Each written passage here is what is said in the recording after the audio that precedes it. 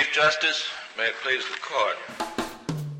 I'm Giancarlo Canaparo. I'm Zach Smith. And welcome to SCOTUS 101, where we break down what's happening at the Supreme Court, what the justices are up to, and other things related to our favorite branch of government.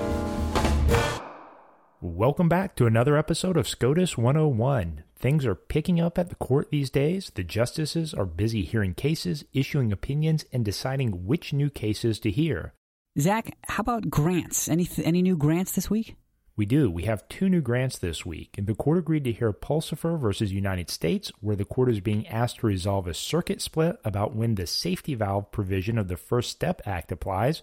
And the court also agreed to hear CFPB versus Community Financial Services Association, where it will decide whether the CFPB's unique funding mechanism violates the Constitution's appropriations clause. This is a major case that could potentially mean that the CFPB, as constituted and funded, is unconstitutional. Well, that brings us to oral arguments. Of course, the cases challenging President Biden's plan to cancel about $430 billion of student loans dominated the news coverage, but I'll briefly mention the other two cases that flew under the radar. The first there was Dubin versus the United States, which will decide to what extent do you have to use someone else's identity when committing fraud to be guilty of aggravated identity theft. And the second was New York versus New Jersey, which will decide whether New Jersey has a contractual right to unilaterally leave a port security compact that the two states entered into.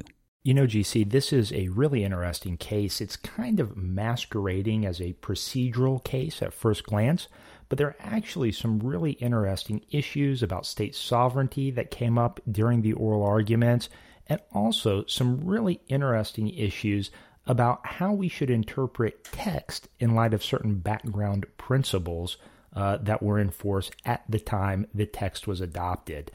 So really interesting argument. I actually have a short piece coming out on this case, and I hope everyone will check it out if they want some more information. Well, let's put a link to it in the description. Absolutely. And that brings us to the two student loan cases. Now, let me give you a quick review before delving into those arguments. Remember that Biden tried to get Congress to pass student loan cancellation, but after Congress refused, remember Nancy Pelosi famously said that the president doesn't have the power, only Congress can do it. President Biden claimed that he had the power to do it unilaterally under an emergency powers law called the HEROES Act. Now, the HEROES Act was passed after the September 11, 2001 terrorist attacks to give military service members and first responders temporary reprieve from their loan obligations. But, as is typical of congressional delegations, it used very broad language. Specifically, it allowed the Secretary of Education to waive and modify the laws governing student loans for people affected by a national emergency, but with an important limitation, only so far as was necessary to prevent them from being made worse off. Now, Biden took the position that this law, plus the COVID-19 emergency, gave him the power to eliminate up to $20,000 of student loans for anyone below the top 5% of all income earners. So, in other words, 95.5% of all student loan borrowers. A group of states sued, arguing principally that because they have state agencies that are paid by the federal government to service those loans, Biden's cancellation plan will reduce their income and thus reduce the revenue for state programs like scholarships that rely on that income. Two borrowers who were not eligible for cancellation also sued, arguing that they have a procedural injury in that Biden's plan did not give them the chance to provide comments under the usual notice and comment process of the Administrative Procedure Act. So, the court faced two questions. Number one, do any of those plaintiffs have standing to sue? That is, a concrete injury that Biden's plan has caused that a court can fix. And second, does the HEROES Act actually give Biden the power that he claims? Now, standing is a somewhat thorny issue here. The Solicitor General, Elizabeth Prelogar, representing the administration, argued that the states don't have standing because their servicing agencies are not really arms of the state, at least not for this purpose, so the state can't sue on their behalf. On that point, the liberal justices were in complete agreement with Prelogar.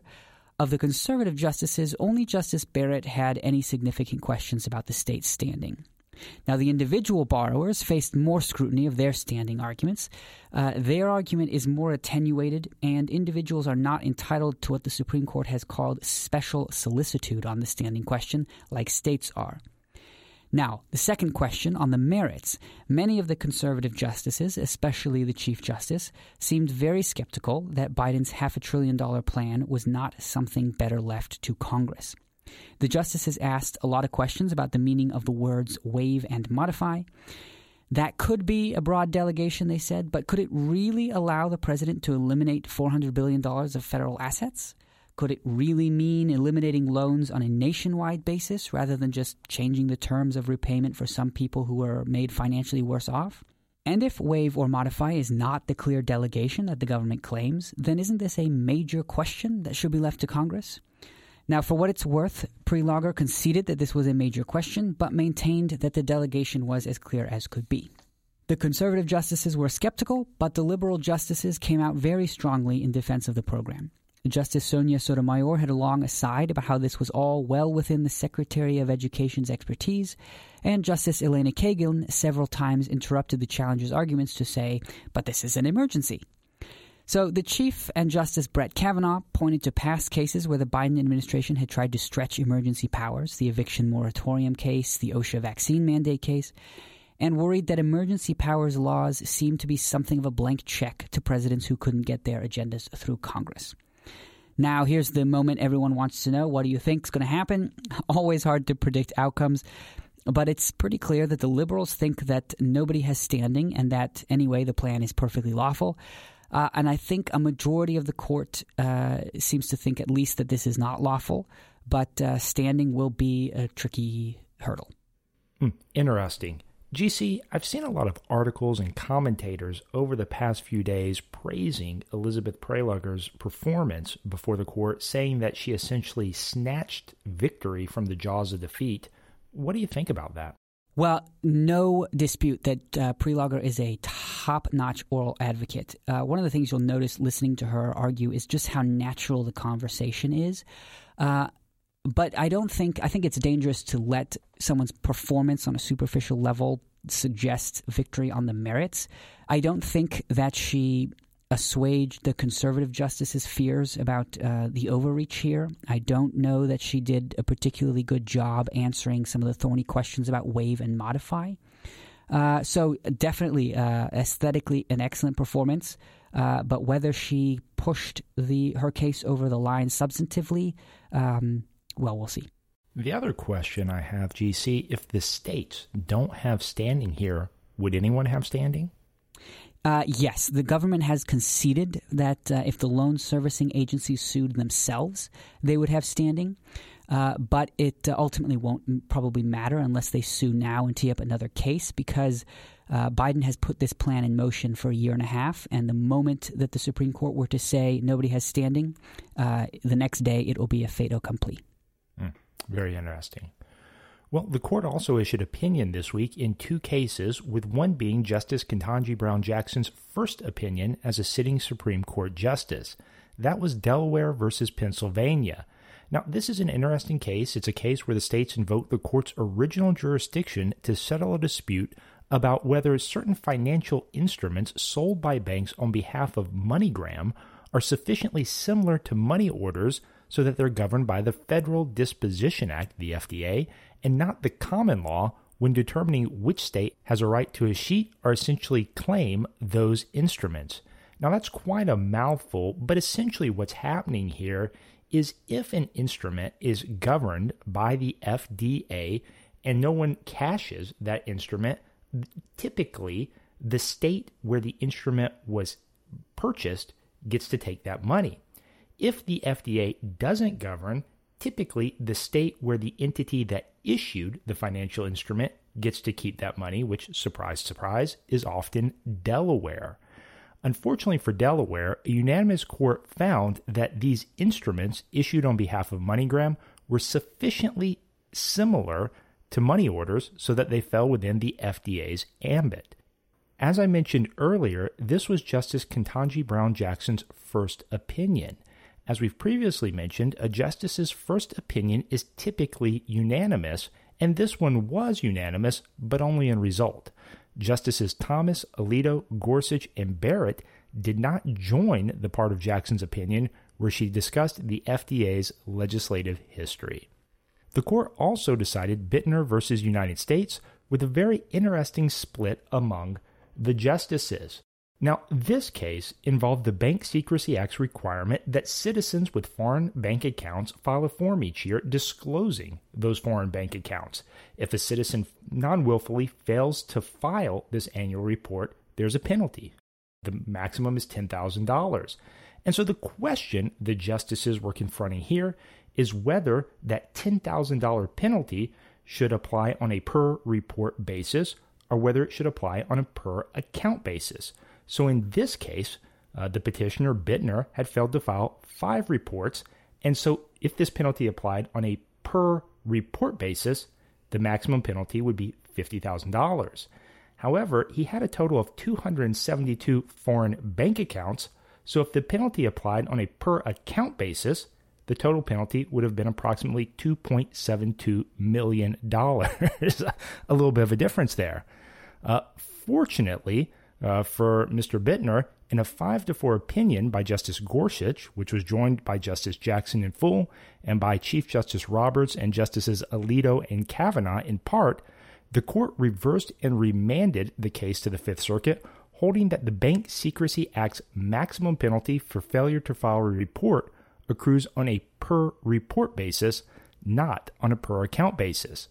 Justice Barrett, joined by Justices Thomas, Sotomayor, and Kagan, dissented, arguing that the text of the statute supports the government's per-account view because the reporting requirement attaches to each individual account. Well, what I take away from this is that I, too, would like to have 270 some odd foreign bank accounts. GC, the FBI would like to have a discussion with you. Well, there won't be much in any of them. Well, that takes us to our interview for this week, right after this. Are you looking for an easy and entertaining way to keep up with the news you care about? The Daily Signal and Heritage Foundation YouTube channels offer interviews with policy experts on the most critical issues and debates America is facing today, as well as short explainer videos that break down complex issues and documentaries that dive deep into the ways policy actually impacts people. Go ahead and subscribe to both the Daily Signal and Heritage Foundation YouTube channels today. You can search for either on your YouTube app or visit youtube.com/Heritage Foundation and youtube.com/Daily Signal. Today, we're joined by Professor Chad Squitieri of the Columbus School of Law at Catholic University of America. Professor, welcome to the show. Thanks, GC. I'm a fan of the podcast, so I'm thrilled to be here with you today. So you are in your first year of teaching, coming out of private practice. How do you find it? That's right. It's my first year. It's been fantastic. One of the major benefits of being a law professor is interaction with students. And so I'm teaching property and administrative law this year. So I've had a great group of students to start off that my first year with. So I'm just really fortunate. What made you decide to become a professor? I'm somewhat odd in that I actually went to law school with the intention of becoming a professor. So okay. I think my interest in law probably originated with my father. My father's a retired police officer, so I always kind of grew up with respect and admiration for the law. And then perhaps probably like many of your listeners, as I grew a little older, I really developed an interest in the founding of our country and the historical context and the legal arguments that went into shaping what our country looks like today. So I wanted a career that would allow me to grapple with the history and legal arguments. And, being a law professor is a great match for that. So now, as a professor, you have specialized predominantly in admin law. Am I right? That's correct, yeah. Okay. And what got you into that? So I'm mostly interested in the Constitution's structural protections. Mm-hmm. So particularly today, most of the arguments concerning the Constitution's structure are in the administrative law space. Mm-hmm. So I kind of naturally gravitated towards administrative law, both in private practice and now as a law professor. Okay. Well, admin law is a hot topic right now, especially after the court's decision last term, West Virginia versus EPA, where we got the major questions doctrine. Can you, in order to set up our discussion of your work on major questions, can you walk us through that decision and the doctrine? Sure. So the major questions doctrine essentially holds that when an administrative agency seeks to answer a question of major political and economic significance, then the agency is going to have to point towards, particularly clear statutory authority from Congress granting the agency to the ability to answer that question. So the court in West Virginia, that was the first time that a majority of the court invoked the major questions doctrine by name. But of course, the court has been developing that doctrine over the last several decades, even if it didn't use that particular name. Okay. Now, some critics of the administrative state have reacted favorably to the major questions doctrine. You have not, though. Can you tell us what your criticism of it is? Yeah, so I am a textualist and an originalist, so I think it's fair to say that I have my bones to pick with many aspects of the modern administrative state. And I am sensitive to what the major questions doctrine is seeking to accomplish. From my perspective, it's seeking to require Congress to fulfill its constitutional role, right, to be deciding federal policy, not just kicking the can, so to speak, over to agencies. But my problem with the major questions doctrine is I don't think that the doctrine is itself consistent with textualism. So I think it's important as a textualist to look at things at a bit broader of a level and only use those tools in the judicial toolbox that are consistent with the methodology. So you wrote an essay in Law and Liberty. You called it Major Problems with Major Questions. And for listeners, I'll link to that in the description. And you explain why you think the major questions is not textualist. Can you walk us through that? Sure. So in that essay, I start off by tracing the origins of the major questions doctrine to a law review article that Justice Breyer authored when he was actually still a judge on the First Circuit. And Justice Breyer is a legal pragmatist, so of course not a textualist. So the major questions doctrine, I argue, makes sense in a world of legal pragmatism, but not in textualism. And I lay out, at least three reasons why that might be so. So the first is that the majority in West Virginia explicitly said that, the major questions doctrine is defended on a practical understanding of legislative intent. And the court points to legislative history in making that point. And as a textualist, that's kind of interesting because, textualists, first of all, believe that there is no such thing as a single legislative intent. The 535 legislators and the president in the lawmaking process all have their own intent. But even if there could be a single intent, identifying it wouldn't be dispositive because textualists look, to use the term of then Professor Barrett, they interpret laws as congressional outsiders, as the objective reader would look at the law, not trying to get into the head of Congress. So that focus on legislative intent, I think, is problematic. A second reason is the Congressional Review Act. That's a statute by Congress in which Congress said, major rules essentially shall be given legal effect unless we, Congress, pass a new law saying otherwise. And the statutory definition of major rules is very similar to what the court has been using to describe major questions. Indeed, when then Judge Kavanaugh was on the D.C. Circuit, he wrote an influential major questions opinion, and he referred to it as a major rules question. So my point here is that the major questions doctrine seems to be this judge-made rule that turns what Congress chosen procedure on its head. Instead of a major rule being enforced unless Congress says otherwise, the court is saying a major rule will not be enforced unless Congress says otherwise. And then the third reason is what I might refer to as like the Article I, Section 7 problem. And with that, the framers established a particular method of making law. Article I, Section 7, it requires House and Senate and the President.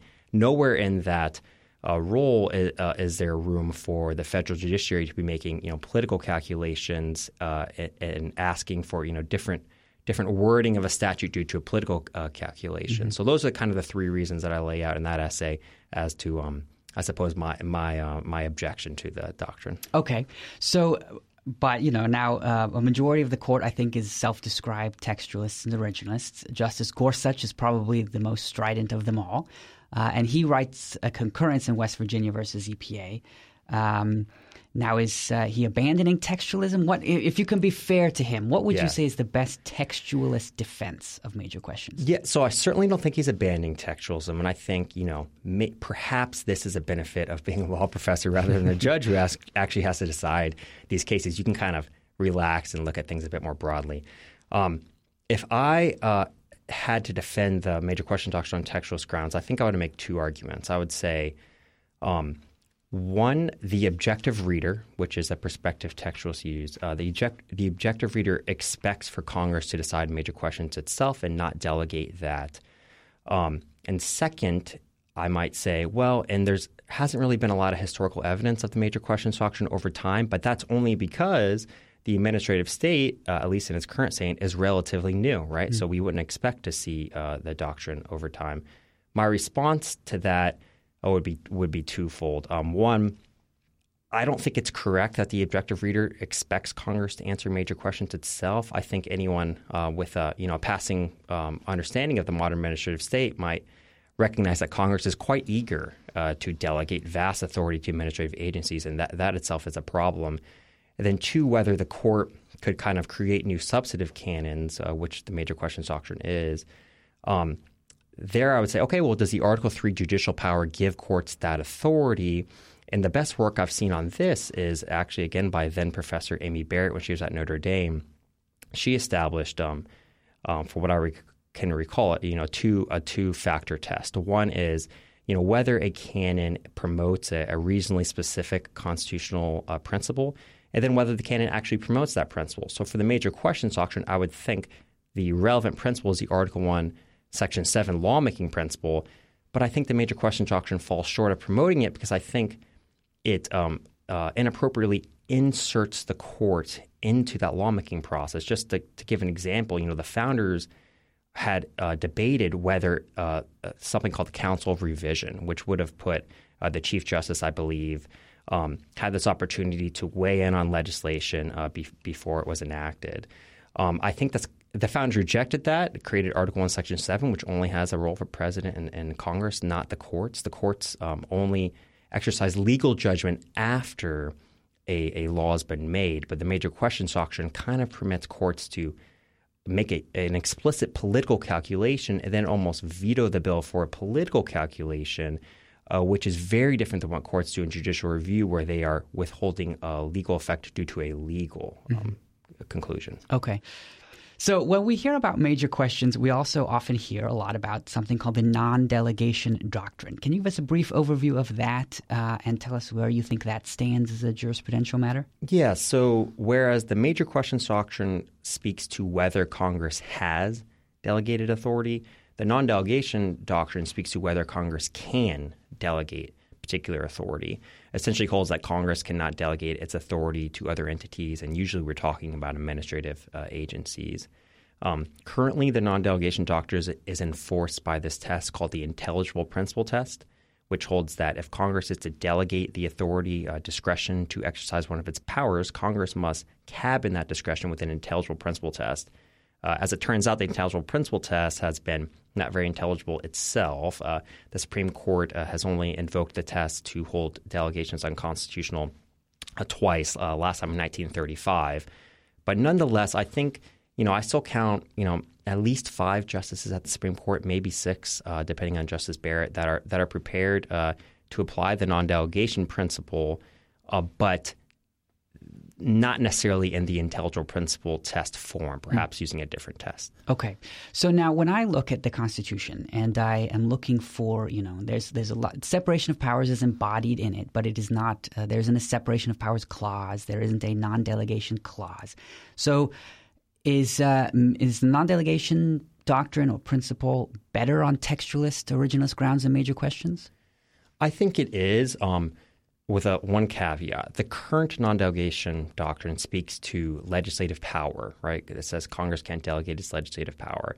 But as I've written in an article, Congress is not vested with the legislative power. It's instead vested with multiple powers, plural. So, sitting around just thinking what is legislative power, how it might differ from the executive or the judicial power, like Montesquieu right? Like that's not what we want our judges to do. We don't want them acting as philosophers. I propose a theory of non-delegation that is much more textualist in that it requires judges to look at the specific text and history of that text of the specific powers vested in Congress. So on that grounds, I think the non-delegation doctrine, at least the one I propose, non-delegation doctrines, I should say, is more textualist. But I think I'm willing to concede that the current doctrine is perhaps not as defensible on textualist grounds. Okay. So you mentioned this article. This is Towards Non-Delegation Doctrines in the Missouri Law Review? Correct. Walk us through that. Give us an example, how this works, how it's textualist. Yeah, absolutely. So I think it's helpful to start with the vesting clauses. So Article 2 vests in the president the executive power, singular, right? Mm-hmm. Article 3 vests the judicial power, singular. If you look at Article 1, something kind of special is going on. That vesting clause refers to all legislative powers, plural, herein granted. So starting from that premise, I started looking at the Constitution and say, okay, well, Congress is vested with multiple powers, not just in Article 1 and the amendments elsewhere in the Constitution as well. And if you look even more closely, take the familiar Article 1 powers like regulate commerce or declare war. Congress is not vested with the power to make law to regulate commerce or make law to declare war. They're vested with just regulate commerce, declare war. The make law authority comes from the necessary and proper clause, which gives Congress the authority to make all laws necessary and proper for carrying into execution those other powers. So the necessary and proper clause is a limitation on Congress's authority to make law. Put differently, if Congress wants to make a law, it must be necessary and proper means of carrying into another power into effect.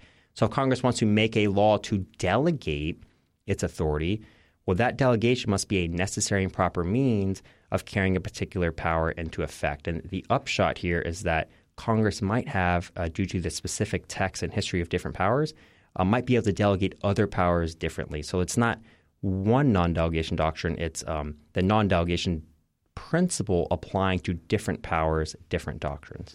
So the obvious question, what is necessary and proper? Yeah. In my article, I adopt Justice Marshall's approach of necessary and proper.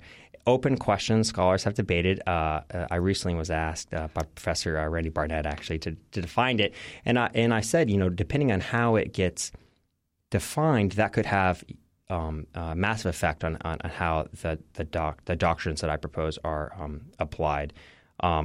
So still doing additional research on that, but for present purposes, I apply Chief Justice Marshall's understanding. And remind us, where does Chief Justice Marshall's understanding come from? So his understanding, at least my read, is if it's not necessary as absolutely necessary, it's somewhere between that and something of convenience. So he's a little hard to read on that. So could you give us an example maybe of one concrete power of Congress's, how your framework would sort of think about how the non-delegation doctrine would work in that case? Yeah. So one helpful example, I think, we can look at some powers that are vested by Article 1, Section 8, Clause 3, I believe.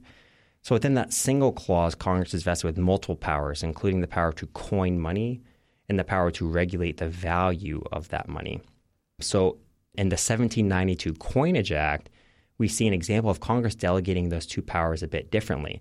So when it came to the power to coin money, we don't see Congress saying, okay, here's exactly how hot to make the flame and how long to put the copper over the flame and how hard to press the copper, right? We essentially say Congress delegating that power, that small power broadly, telling the Director of the U.S. Mint, go hire people and make coins.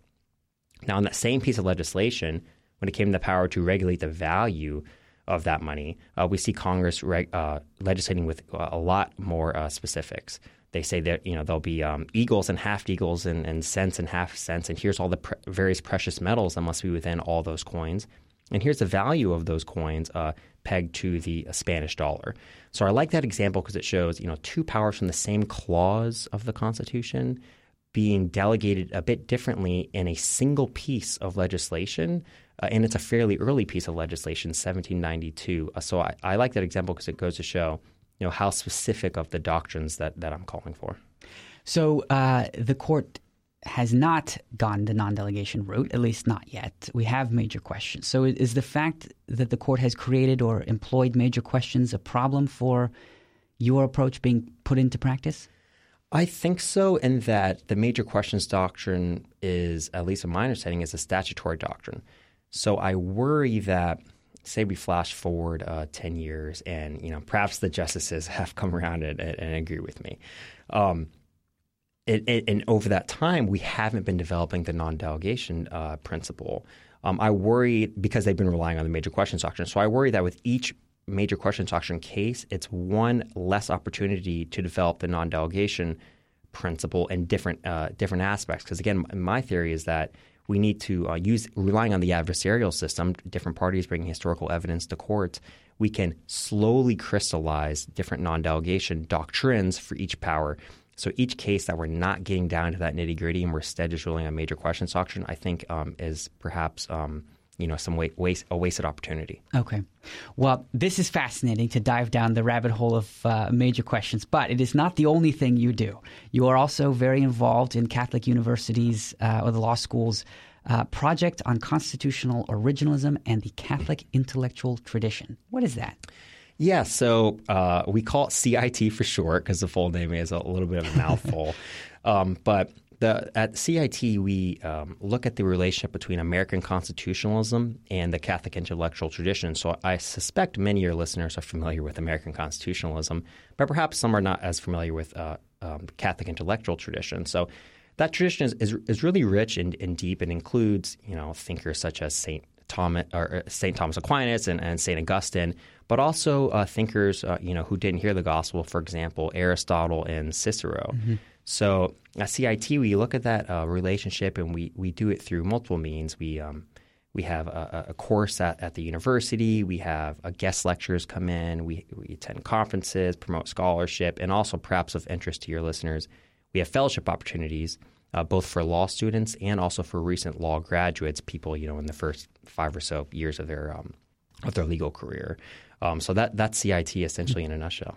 Can you give us an idea or an example of how the Catholic intellectual tradition has informed modern understandings of constitutional law and theory? Yeah, so it kind of start with the premise that thinkers within the Catholic intellectual tradition have been interpreting text, sacred text and tradition for thousands of years. And so you kind of start with almost, a sense of humility and think, maybe that thousands of years of thought might have something to offer us in the modern age. And in particular, I think for originalists who look at both text and history, I think the Catholic intellectual tradition's focus on text and tradition can be insightful. There's certainly differences between those two, right? They're not direct overlap, but I think there is some overlap that's useful. Just to provide one example, John Henry Newman has writing about the development of doctrine over time, and he proposed 7 principles to distinguish a faithful development of doctrine. You think like a faithful development of tradition, and things that break from that tradition, which he calls corruptions.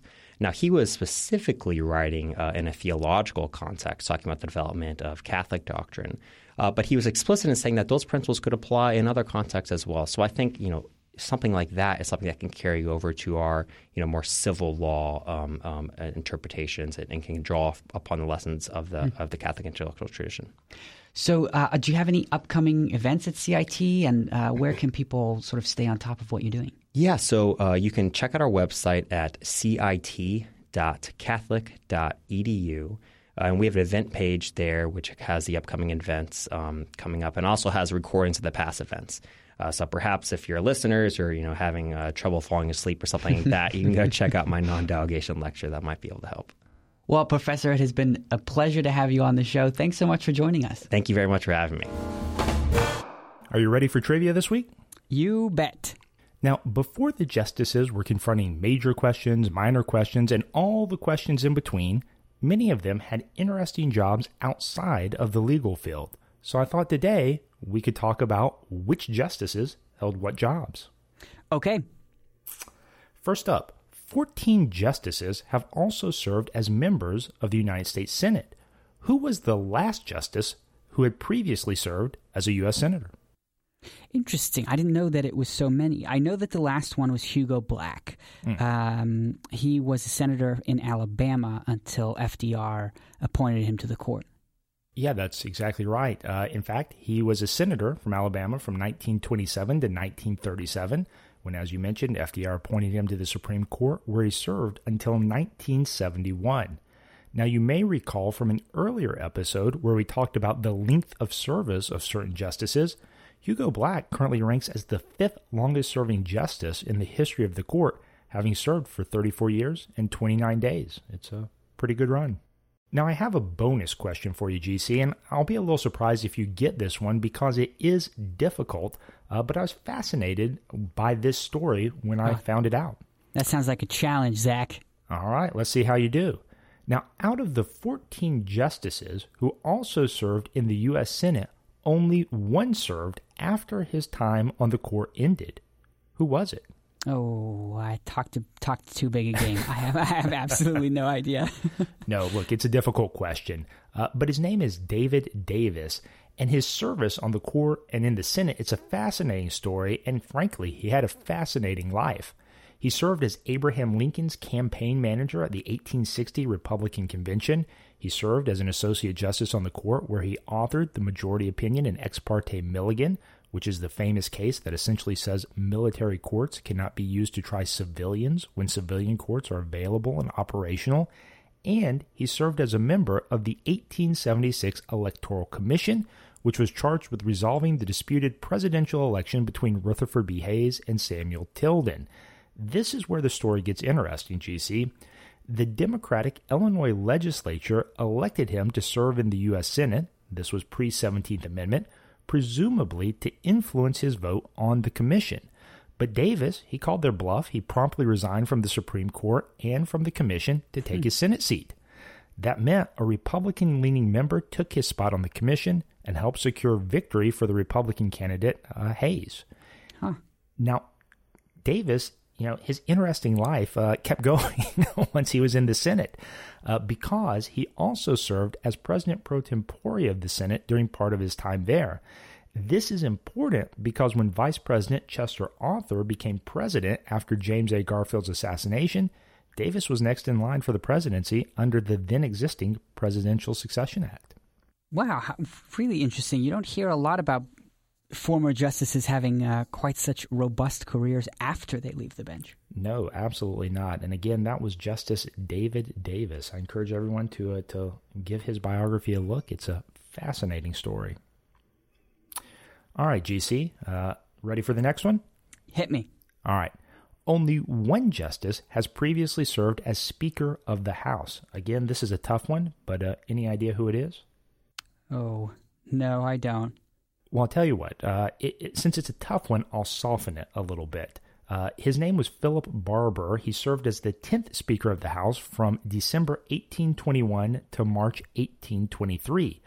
Given that time frame, any idea which president could have appointed him to the Supreme Court? I'm going to guess late 1820s, which would mean John Quincy Adams? It was an excellent guess, GC, but it was actually Andrew Jackson. He did have a little bit of time between his service as Speaker and his appointment to the Supreme Court.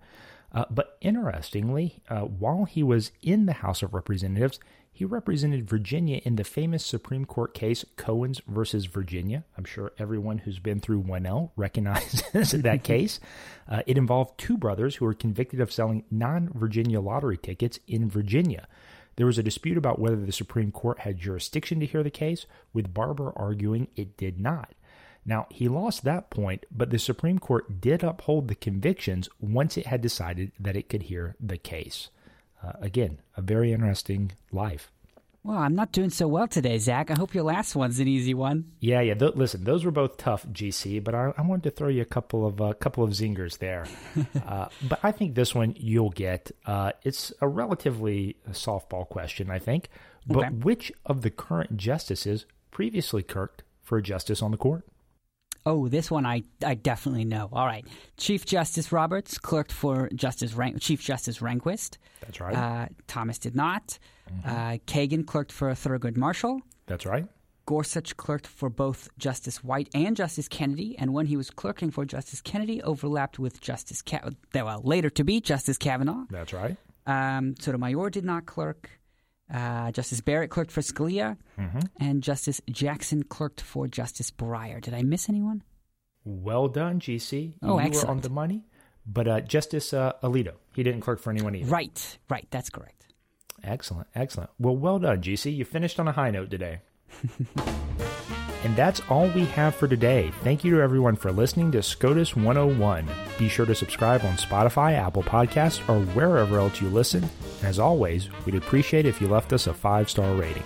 You can follow us on Twitter at SCOTUS101 and email us at SCOTUS101@heritage.org with your questions, comments, or ideas for future shows.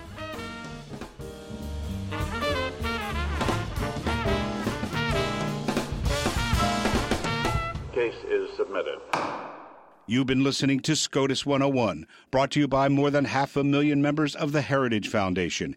Executive produced by Giancarlo Canaparo and Zach Smith. Sound designed by Lauren Evans, Mark Guiney, and John Pop. For more information, visit heritage.org.